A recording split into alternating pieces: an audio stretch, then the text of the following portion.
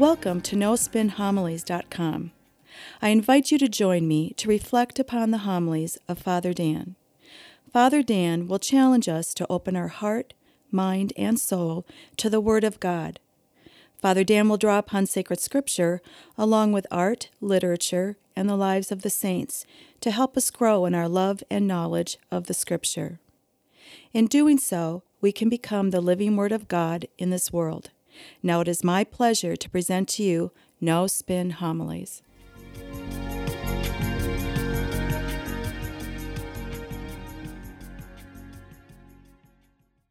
In the Gospel today, we read from John's Gospel, chapter 10. And Jesus gives us that wonderful image that God truly is the Good Shepherd. He calls us, we recognize His voice, and immediately we perk up and we follow Him. Now, if you study Scripture up and down the Bible, you see often that image of the Good Shepherd. Psalm 23, "The Lord is my shepherd, there is nothing I shall want." Psalm 76, "The Lord shepherds Israel by the hand of Moses and Aaron." In the book of the prophet Ezekiel, the Lord said, "I will shepherd my people Israel." Now, Jesus, in John's Gospel, now He tells us Himself that He truly is the Good Shepherd, the Good Shepherd that lays down His life for His sheep. Now, that's a very strong statement of Jesus' divinity. Jesus essentially embodies everything that has been spoken about Him.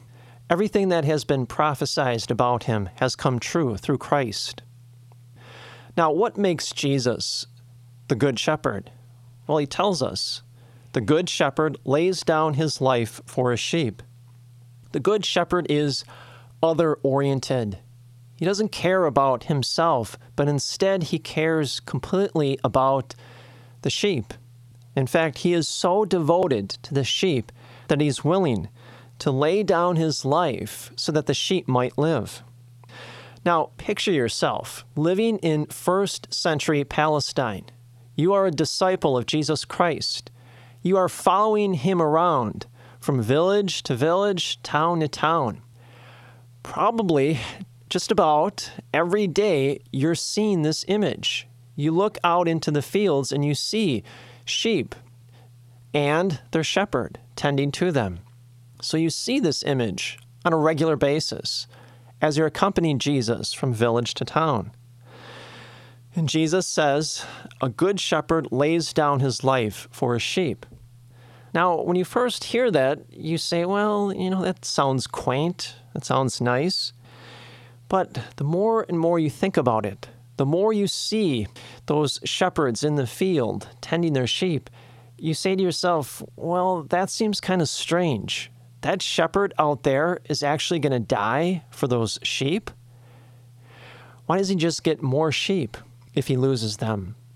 And it begs the question, what is it about those sheep that are so precious, so valuable, so great, that shepherd is willing to lay down his life for those animals? And yet, the Good Shepherd does just that, Jesus tells us. He does whatever he can to care for those animals, especially protecting those animals and their safety.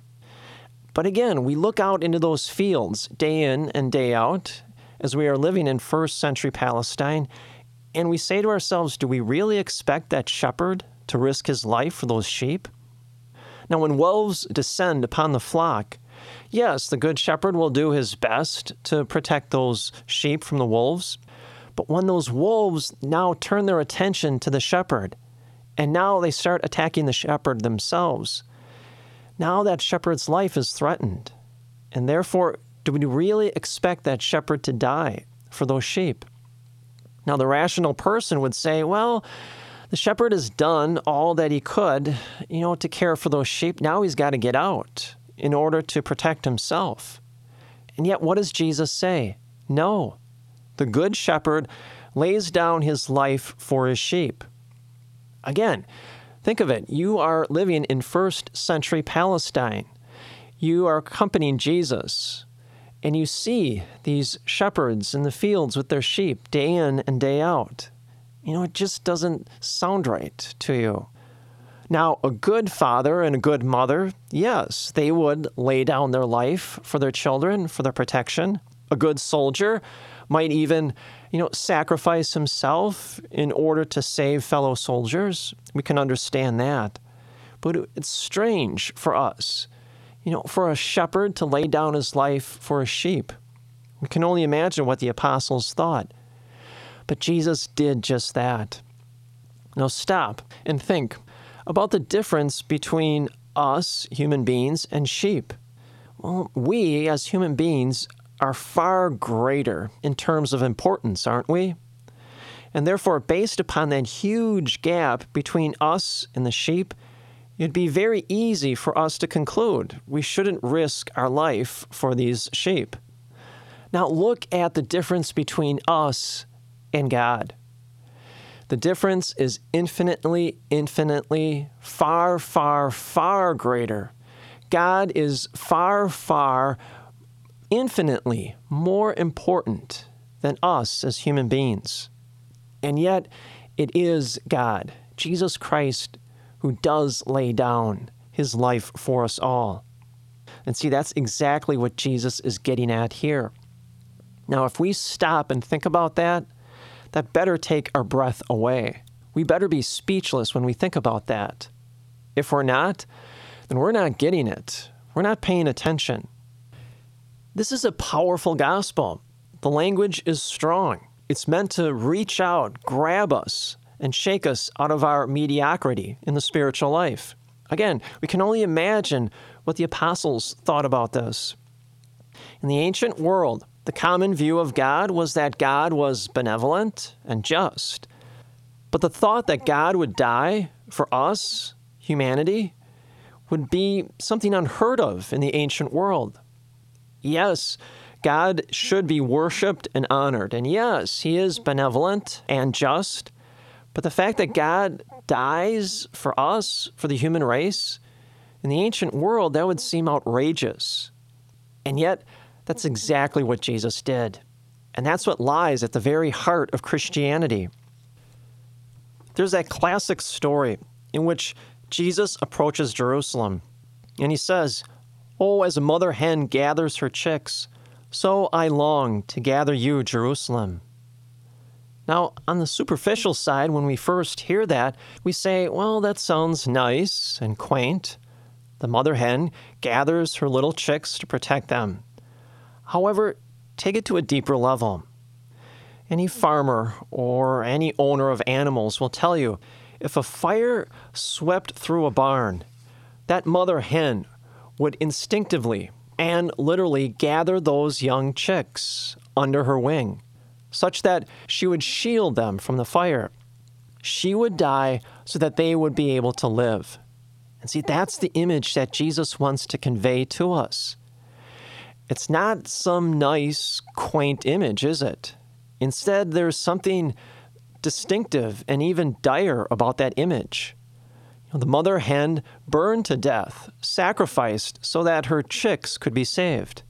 And see, that's exactly what Jesus is alluding to when he says, "I long to gather you, Jerusalem, under my wings," so that the great destruction, when it occurs, it will be Jesus Christ who sacrifices himself for us all. Now think long and hard about that. Again, if that doesn't take our breath away, then we're not paying attention. We don't get it. And you see, this lies at the very heart of Christianity. This is exactly what Jesus did for us all. The gospel continues. Jesus says, "I know mine, and mine know me." Well, isn't that so true? We know Jesus' voice, and he knows our voices. In fact, he knows our voices personally. Now, don't fall for that temptation in which we view God as this distant figure far off. He does have concern for us, but he doesn't really know us, truly. Well, don't be duped by that temptation. God knows us intimately. As St. Augustine says, God knows us more intimately than we know ourselves. God knows our voice. He picks our voice out from all the other voices in this world. How? Because we are constantly talking to him. As I've said before, prayer is indispensable in the spiritual life. We must be people of prayer. We must be praying every day, several times a day. What else? Well, actions speak louder than words. By our conduct, by our behavior, the corporal and spiritual works of mercy. Those are a few ways in which we talk to God. And see, God is constantly hearing us. God should not be hearing us intermittently, praying when we feel like it. Instead, we should be praying all the time. As I've said before, people come up to me and they'll tell me, I feel lost in the spiritual life. I feel God is absent in my life. First question I'll always ask them, do you pray every day? Do you go to Mass every Sunday? They'll say no. And I will respond to them and say, well, there is your problem. Now, it's important for us to also recognize where Jesus says, mine know me. That is so true. We know his voice, don't we? As I've said before, I, as well as my classmates, had the opportunity to live and study in Israel for several months. And from time to time, we went out into the country and we saw the shepherds tending their sheep in the fields. The shepherds early in the morning would open up the gate and they would allow the sheep to go out into the fields and graze. And then towards the end of the day, they would stand at the gate and they would call the sheep in. And each shepherd had a distinctive call. And his sheep answered to that call. They recognized the voice, and they came back from the fields. Well, we too hear the voice of God. We hear God's voice in prayer, at Mass, and the sacraments, and we respond. We perk up, and we follow after Christ. Last week, or a few weeks ago, I wrote an article in the Bulletin about how our society is trying to reduce Jesus into another moral teacher. Well, he's hardly that. In fact, he's a lot more than that. Jesus Christ is the Son of God. He is the second person of the Holy Trinity. And because of that, he knows us intimately, and we can come to know him. He calls out to us. As he says, I am the good shepherd. Therefore, we're not strangers to God. He knows us. He knows our family, our history, our challenges. He calls out to us, and we are able to distinguish his voice from all the other voices in this world. It echoes out at us at Mass, in the sacraments, in the lives of the saints. And immediately, upon hearing that voice, we perk up, and instinctively we follow him. Now, how does our culture define true freedom? Well, according to our culture, freedom only exists through the self-autonomous person that casts off the chains of institutional religion. Then they are truly free. Well, that is a spiritually false principle and rubbish. Instead, true freedom is hearing the voice of Christ calling out after us and then freely following after him. We are made for God. We are wired to hear and follow God, and we do. Today we are reminded of the beautiful image that Jesus Christ truly is our good shepherd, and he lays his life down for his sheep. Jesus Christ, as our good shepherd, sees something very precious, very special in all of us, such that it's so valuable, he's willing to lay down his life so that we might live. Again, if that doesn't take our breath away, then we're not paying attention. But Jesus does just that, and that's at the heart of Christianity. We have a good shepherd that knows us intimately, calls out after us, and we follow him. Not only that, but our good shepherd is with us always, protecting us now and for all of eternity. And may the grace and the peace of Jesus Christ rest upon you always.